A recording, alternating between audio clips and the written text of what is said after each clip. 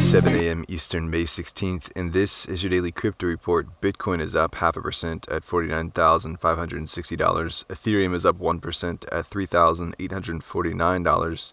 And Binance Coin is up 1% at $605.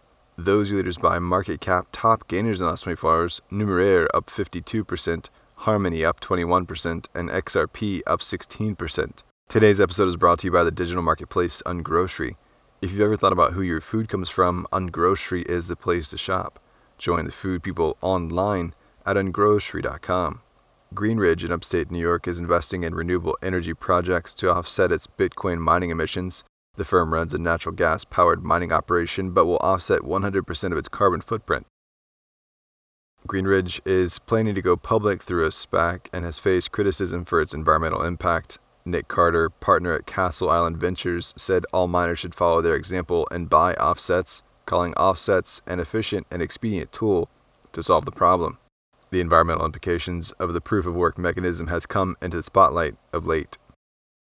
Well, crypto Twitter got behind a child with leukemia, donating more than $800,000 and many different types of crypto to the family who has faced a mountain of hospital bills after the primary schooler beat leukemia. Crypto Cobain was the watershed, unleashing his 347,000 followers onto the Ethereum address associated with the family. Adam Cochran, partner at Cinnamon Ventures, donated 25 ETH, and FTX CEO Sam Bankman-Fried gave 12 ETH to the cause. After the donations came in, the child's family set up a Twitter account, posting a picture of him holding a sign that reads, "Thank you, Crypto Twitter." A feel-good story all around.